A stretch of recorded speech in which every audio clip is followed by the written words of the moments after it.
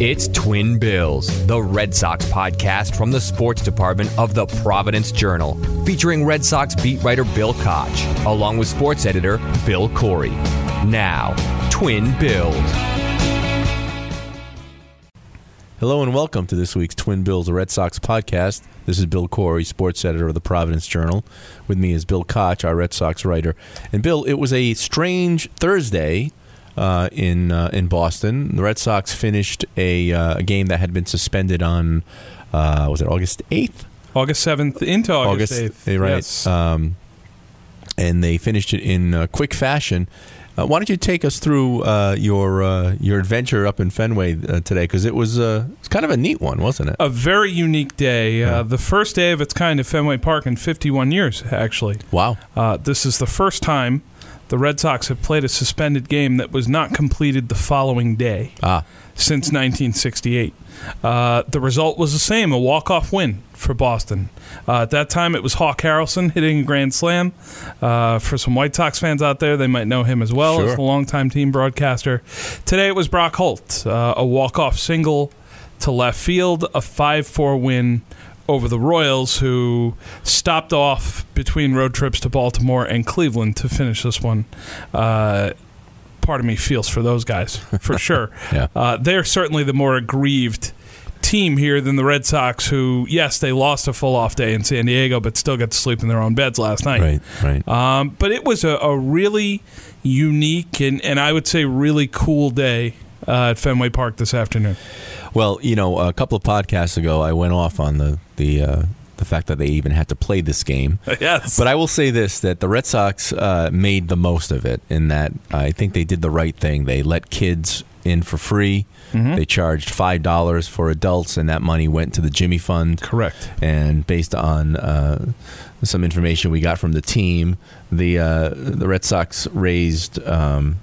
was it $45,000 for the Jimmy Fund today? Yeah, just over $45,000. And they had 16,000 people in the stands, and I have to say I didn't think they'd get that many, but obviously the $5 and free tickets and the discounted concessions, $1 hot dogs, I think. Yeah, that went a long way. And according to what you were saying a little while ago, lots of kids in the stands today, a lot of families. Ton of kids. I took the train out of Wickford Junction today, the commuter rail, and it was nothing but parents and kids going to the game. It really was. It was really great to see. Yep. They opened the gates at 11. They had kids on the warning track before the game. You could walk around the field. Then after the game, if you were on a sign-up sheet, they let kids run the bases. Wow, great. It had a very minor league feel to it, and I think that's what they needed to do to get people in the stands. I think their goal was sort of accomplished by just pretty much conducting a baseball open house. They threw open the gates of Fenway, and they said, if you want to come. That's great. And if you're a normal family of four, considering what it costs to go to Fenway Park and the fact that the games are at night, and you usually get home really late, even if it is the summer, it's a little late for the little ones who you might have. This was a perfect opportunity to get there. And, the Red Sox complied with the kids' attention span by only playing for 12 minutes. They did, yeah. You had a 1-2-3 top of the 10th inning from Josh Taylor, and then, like I said earlier, the walk-off from Brock Holt. Brock Holt himself, who has a toddler son, said after the game, my kid is not going to sit through 9 innings in 4 hours. So this was perfect for him as well. And I found that interesting, coming from the baseball player who makes his living doing this, that he wouldn't expect his own son to sit through such a game. Right. Well, it sort of came at a good time if you're a parent of a school-aged kid, because we are now in the final week of summer for most families in terms of when they go back to school, and so you're always kind of looking for something. I mean, my kids are a little older now. I have a college-age daughter and a high school senior to be. Oh my goodness! Yeah, I know. So that makes you feel old. But big year in the Corey household. Big year. Yeah. But I knew that when both kids were younger, this last week of summer, as a parent, you were just dying to get to the, please, get to Labor Day, so because we've run out of all the tricks. We've done everything. We've gone to the parks and the water parks and the ice cream, and we're out. We've done. We have nothing left. We actually just have to sit around and wait. So having a Red Sox game for free or for close to free, I mean, you still have to deal with getting there and paying for parking and all that, but it's a fraction of what you would, as you mentioned, a fraction of what you would typically pay. So it's good. It's good that the families got there. It was a good atmosphere. It was a quick game, and the Red Sox won. Yeah, pretty much everything that you could ask for. And what you hope is, and Alex Cora hit on this a little bit after the game, this was a great showcase for our game. There was action, people had fun, kids were on the field. If this was your first game, you're taking away some great memories here. Absolutely. You will want to come back. And it begs the question how Major League Baseball and how teams can promote the game. Sure. Because your average night, I'm a baseball fan. From the time I was a kid, I didn't mind how long the games were. I would have sat there all night. It's fine. Yeah. But I understand that I'm not like everybody else. And I understand that 3 hours, 3.5 hours is a long time for parents and kids to sit there. I also understand that if you want to get 4 decent tickets to Fenway Park and buy 4 hot dogs and 4 sodas and pay for parking and everything else, it's a significant cost. Sure. So I understand that side of it as well. Today was pretty much a perfect storm regarding both of those things, time and cost. But I wonder, Bill, if you might have any thoughts on what the Red Sox or anyone else could do going forward. I know there was some chatter after the game today about Boston potentially doing something like this maybe once a year for home games, having this sort of open house style game just for the kids. I think that the first thing that baseball has to do, and it's obviously not just the Red Sox, is figure out how to shorten the game. You said that you're a baseball fan, but when you and I were kids watching games, we weren't having to make that kind of investment. The games that we were watching were probably 2.5 to 3 hours long. They were shorter. Tops. And today, not only are the games longer than that, but there's so much other stuff for kids to kind of occupy themselves with. Sure. So I just think that the nature of baseball is not conducive to a young guy or a young girl who wants to go on their phone and chat with their friends and do all the other things that teens and preteens want to do. Maybe if you can figure out a pitch clock and limiting the visits to the mound and all that, I think that helps. But for most people, for most kids, asking them to make a 4-hour investment, I think is tough. Plus, at night, even though it's summer, it's still, a lot of these games don't end until 10:30, 11 o'clock. It's tough. Right. But, the Red Sox got a good result today. They won. And they are still in the wild card race. I'm hesitant to just write them off. I don't think they're going to make the postseason. I'm giving them a 95% chance of not making the postseason. I think you said last week that the back cover of the book is closing. It's closing. Not quite closed, right? But closing. It's still closing. Yes. I want what is it, 6.5 out of the wild card now. We're taping this prior to any Thursday night games. Prior to the night games, the Rays, A's, and Indians, and for that matter, the Twins are all very close together now. Right. In the wild card standings, either the Indians or the Twins will win the AL Central, and so it will be left 3 teams for 2 spots. Yep. The Red Sox are currently outside of those 3 teams by 6.5, 7 games in the loss column, whatever you'd like to say.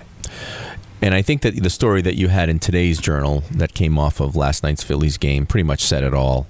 And that, this is a team that has had opportunity after opportunity to capitalize, score some runs with guys on base, and close that gap. And, they just haven't been able to. The Phillies came in here and took 2 games from them, and it was an opportunity, if the Red Sox had won, to narrow the gap in the wild card race yet again, and they weren't able to. And obviously, as we said last time, every time a day goes by and the Red Sox don't close the gap, it's a win for the other teams. I've been kind of stretching my legs a little bit after these games, writing post-game columns for Late Deadline, maybe for some of our digital subscribers, just sort of trying to go a little more in-depth into what happened that particular night.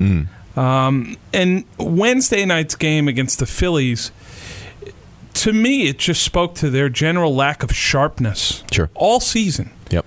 This team was so buttoned up in 2018. They were so focused, and they paid such great attention to detail. They did everything well, whether it was pitching, relief pitching, hitting, situational hitting, defense, any sort of base running. They were good at pretty much everything. Right.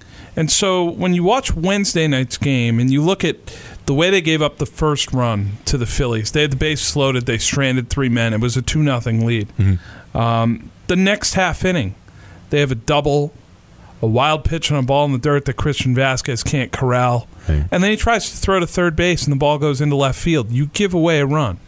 Rick Porcello misses on a backdoor slider to Bryce Harper. It ends up in the monster seats, 3-2. They had an insurance run, 4-2. Brandon Workman's in the ninth inning. He balks a runner to second. There's a base hit up the middle, 5-2. And I was always getting on him for his walks, and here he is balking. And he hadn't walked a guy in like 10 or 11 appearances. Right. So, of course, he balks him to second, and he can't get a pop-up somewhere. Right. By that point, it's just Murphy's Law, and there have been too many nights like that where the snowball has started downhill, and they just can't stop it. Yeah. And it's because of simple little focus, attention to detail mistakes that have accumulated in way too many of these games. Well, as you mentioned in that post-game sidebar that you posted on ProvidenceJournal.com in the wee hours. Always in the wee hours. Right. Always. This does not look like the team from last year, even though all the faces are pretty much the same. It's just a different crew. It's been a different vibe from the start. Whether it was that West Coast trip where they were marooned out there and went 3-8, and they started 11-17, and even when they won 5 straight into the All-Star break, they just haven't been able to get on that roll where it's 9 out of 10 or 12 out of 14, and they've spoken about that, and they've been openly frustrated about that. Yep. Starting pitching has had a lot to do with that. Their starters have not been good. They've been hurt. And they've been ineffective. And in order to win a certain amount of games in a row or over a period of time, it really helps if you get good starts. But I just think that generally, going into last year, and I said this and I wrote about this a few times, the 2 postseason eliminations in 16 and in 17, I think put a pretty serious chip on this team's shoulder. I think they were tired of being called losers and underachievers and disappointments. I think they were a little tired of that. Yeah. And, Alex Cora was that breath of fresh air last year. He sort of refocused the clubhouse. He sort of came in and worked his Cora magic. And the players were ready for that. They were ready for that change. They were ready to be challenged in a different way. It's a very talented group. And those talents came out over the course of 162 games and then 14 more in the playoffs. I just think that this year, I won't say that they're complacent because I truly believe that they do want to win. But I think that winning does dull those senses a little bit. You do start to feel a little bit good about yourself, and you do think to yourself, hey, we won 108 games. Eventually this is going to click in. We're pretty much the same team. That's just human nature, and I think they've been fighting against that all year long, and now they're at the point where they're just simply running out of time. Yeah, they're going to hear the same. I think they're going to hear some of the same criticisms and complaints after this season too. Well, it might be worse. It might be worse because they're not going to make the postseason this year. Yep. Well, there's a 95% chance. I just said it. I just said it. I went further than you. I said it. Okay, so it's an excited utterance. Let's turn our attention to a couple of items that came up in the past week, and the first, of course, is Chris Sale. And, hearing the 2 words no pitcher wants to hear, and that is, the 3 words, I guess, Dr. James Andrews. Yes. Yes. So, but in this case, it did not end that badly. The inflammation in his elbow was, in fact, inflammation in the elbow. There was no need for surgery, at least not now. They're basically shutting him down for the season. It's done for 4 to 6 weeks, which is essentially the rest of the year. Right. And because you said they're not going to the postseason, that means that they're Oh, sure. Now you're going to blame me. I see how that works. Right. So that he won't be pitching again in 2018. No. But Bill, this is a pitcher obviously who has a lot of miles on that arm. He's been pitching for a long time, and has thrown a lot of innings when he was with Chicago. Last year, last 2 seasons anyway, he's kind of faded down the stretch, and now he is done for the season because of elbow inflammation before he starts a 5-year contract extension. So what do you make of all that? Because I got to believe that, if you're a Red Sox fan, you have to look back at that extension now and say, geez, I wonder how smart that was. Yeah, it's a lot to worry about. There's no question about that. Chris Sale had finished in the top 6 of the Cy Young voting in each of the last 7 years. That will not happen this season. Right. 4.40 ERA in 25 starts. That's going to be his career worst. You look at the jumps that he's experienced, whether it's in hits allowed per 9 innings, home runs allowed per 9 innings, even walks allowed per 9 innings. He's at 2.3. He hasn't walked that many batters per 9 innings since 2012. So it just speaks to, much like the team, Sale's lack of sharpness throughout the year. He had a 10-start period where I think he pitched to a 2.24 ERA early in the year. The Red Sox just couldn't score for him and couldn't win a game. Right. And then he had some truly bad starts, whether it was at Toronto, at the Yankees, where he wasn't necessarily helped out by the home plate umpire very much, but had some really difficult starts against New York. The Sunday night game where they could have swept the Yankees at Fenway Park and maybe changed the playoff picture a little bit. He was hit hard in that one as well. He's also had some great moments. If you think about his last outing against the Angels, 2 hits over 8 innings, 13 strikeouts. Sure. The 17 strikeout game against the Rockies, which is a decent lineup. You go back to the shutout he threw against the Royals. There have been times where he has displayed what you would say is vintage Chris Sale stuff, but they have been a little more few and far between than you would be comfortable with at this point. Absolutely, yeah. He has shown flashes. I think that early in the season there was concern about his velocity, and then certainly his velocity seemed to be there. But just overall, he just hasn't been the same effective pitcher that he has been in the past. And now moving forward, you just wonder, are they going to have to sort of treat him with even more tender kid gloves, because they certainly haven't tried to overwork him, and they've tried to slow him down, giving him a breather when they could. But now with this elbow inflammation, which he received a platelet-rich injection for, plasma injection. Yes. Now you wonder, geez, is this sort of par for the course now for the next few years? Are they going to have to shut him down? Are they going to have to give him a breather at some point in the season?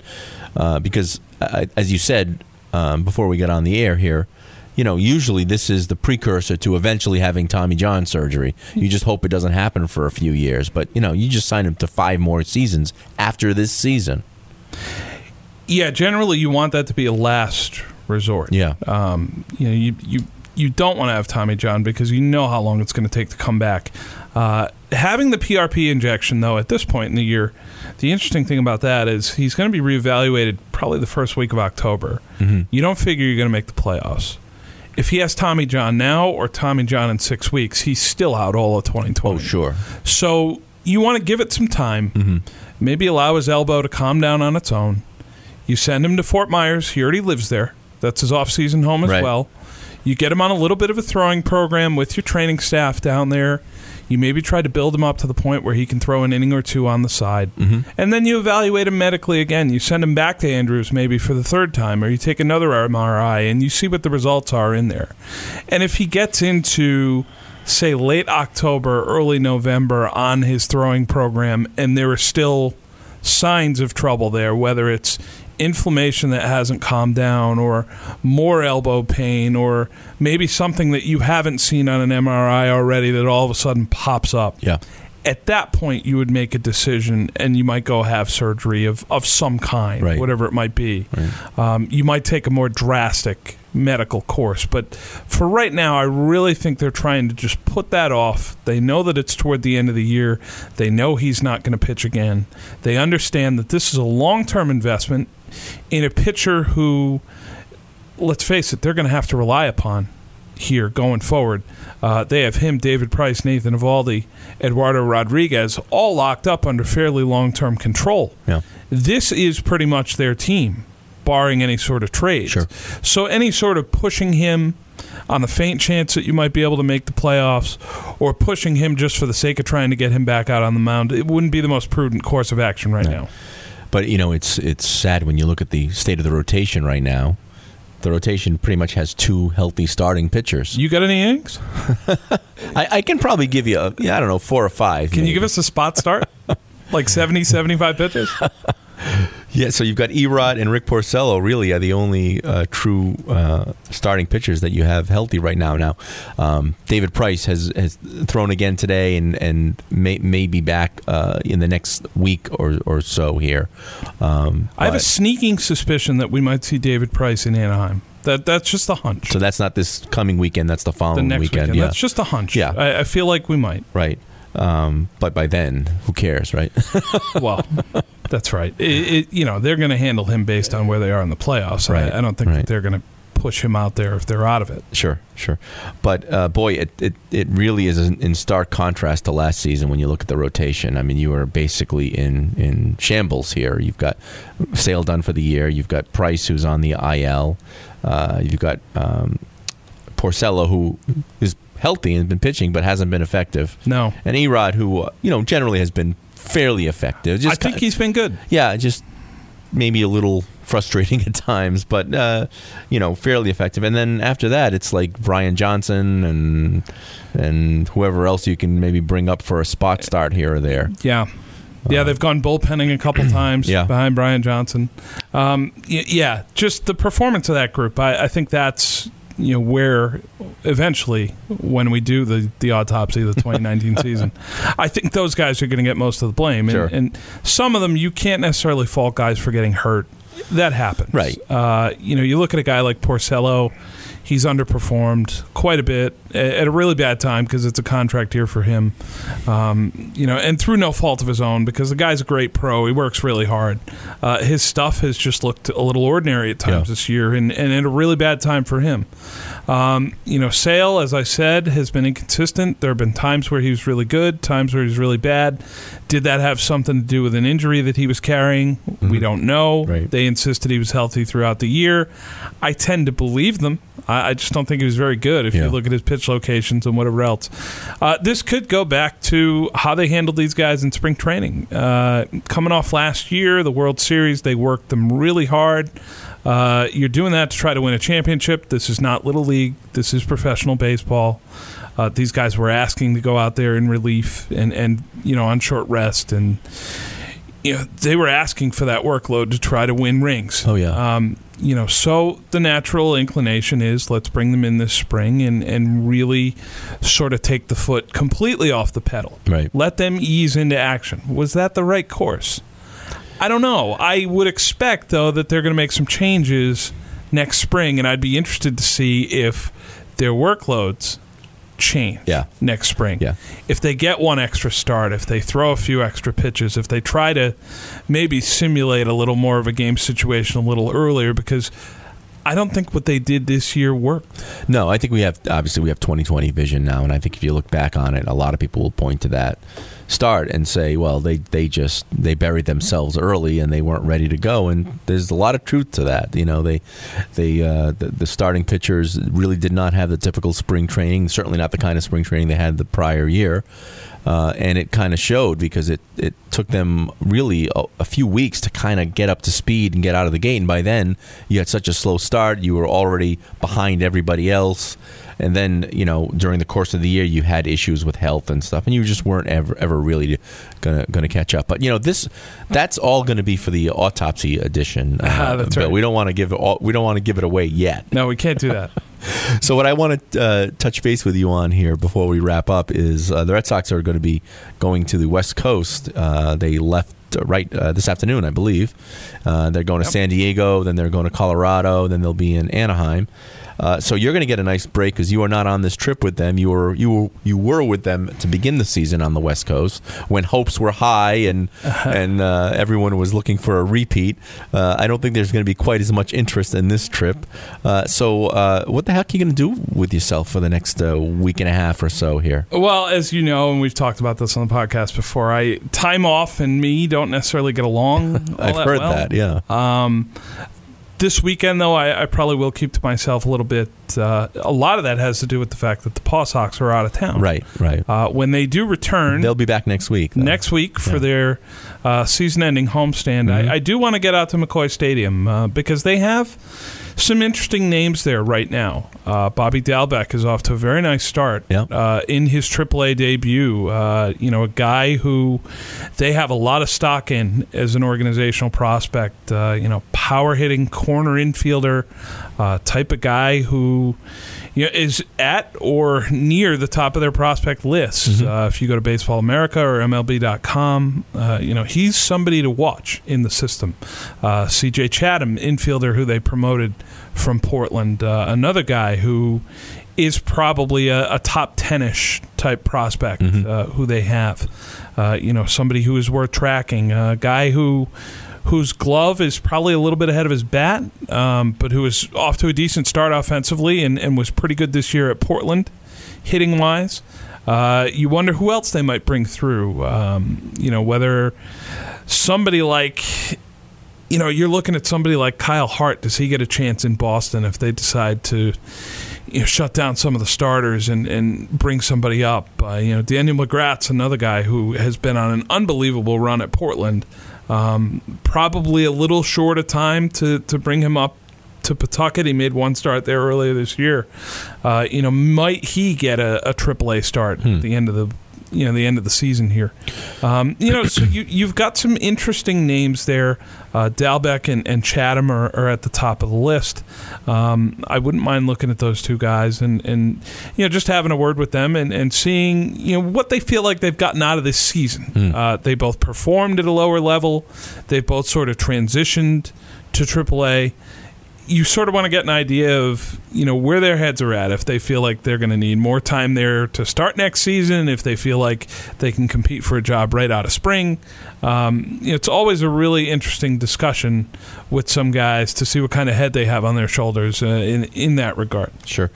Well, if you are somebody who keeps saying, I got to get out to McCoy Stadium, you don't have many chances left. And as you said, there's a couple of players there that you may want to actually go and see before the season wraps up. And obviously, this is the penultimate season of the Pawtucket Red Sox at McCoy Stadium. As we know, unfortunately, they're leaving Rhode Island at the end of next season. So if you feel up to it, they will be back in town, I believe, on Monday to host Scranton Wilkes-Barre. And that, as you said, is their final homestand of the year. So if you are looking for something to do and to want to see some Red Sox prospects, Bobby Dalbec, Chatham should all be in the lineup next week. So that's always a great take. So that the experience you had at Fenway today with the half price or low price admissions and dollar hot dogs, it's almost like that all the time at McCoy. It is free parking. Free parking. Obviously, so many great memories there for so many people in the state. Great seats. You're not far away from the field, no matter where you sit, really. Right. And it's nice when they have a player or two there. Obviously they had Michael Chavis for a little bit. Yeah. Early this season, they had Darwin's and Hernandez for a little more. Mm-hmm. Those guys have made significant contributions in Boston so far. You'd like to think that maybe Dalbec shows up there next year. Yeah. Sam Travis could still be there next year. Mm-hmm. He's a guy who spent a fair amount of time in Pawtucket this season. That's the way prospect development works. You might not necessarily know all of the names. They might not all be on your radar. Yeah. All of a sudden, though, you'll turn on the Red Sox game and you'll say, hey, wait. Yeah. That guy was in Pawtucket last year. Right. I saw him play 8 to 10 times or whatever it was. And now he's helping the big league club. Sure. So something to think about, as we go into the last week of the year here. It's tough with AAA because it's not like it used to be. AAA is it's really not the spot where the top prospects spend a lot of time. Could be more in Portland for that. Right, and they usually come through and will spend a few weeks, maybe a month or two, and if they're that good, then they're up with the big club. But still a great take. So if you are thinking about looking for something to do here in the last few weeks of summer, Paw Sox is always a good option. Bill, thanks again. We will get back together next week and see how the Red Sox are doing as they make their way around the West Coast, and I'll see what you've been up to too. Maybe it's not something we can talk about on the podcast. I was going to say, that could be the off-air podcast. We'll have to run that by Alan Rosenberg and see what he has to say about that. All right. Thanks again, Bill, and we'll do it again next week. All right, Bill.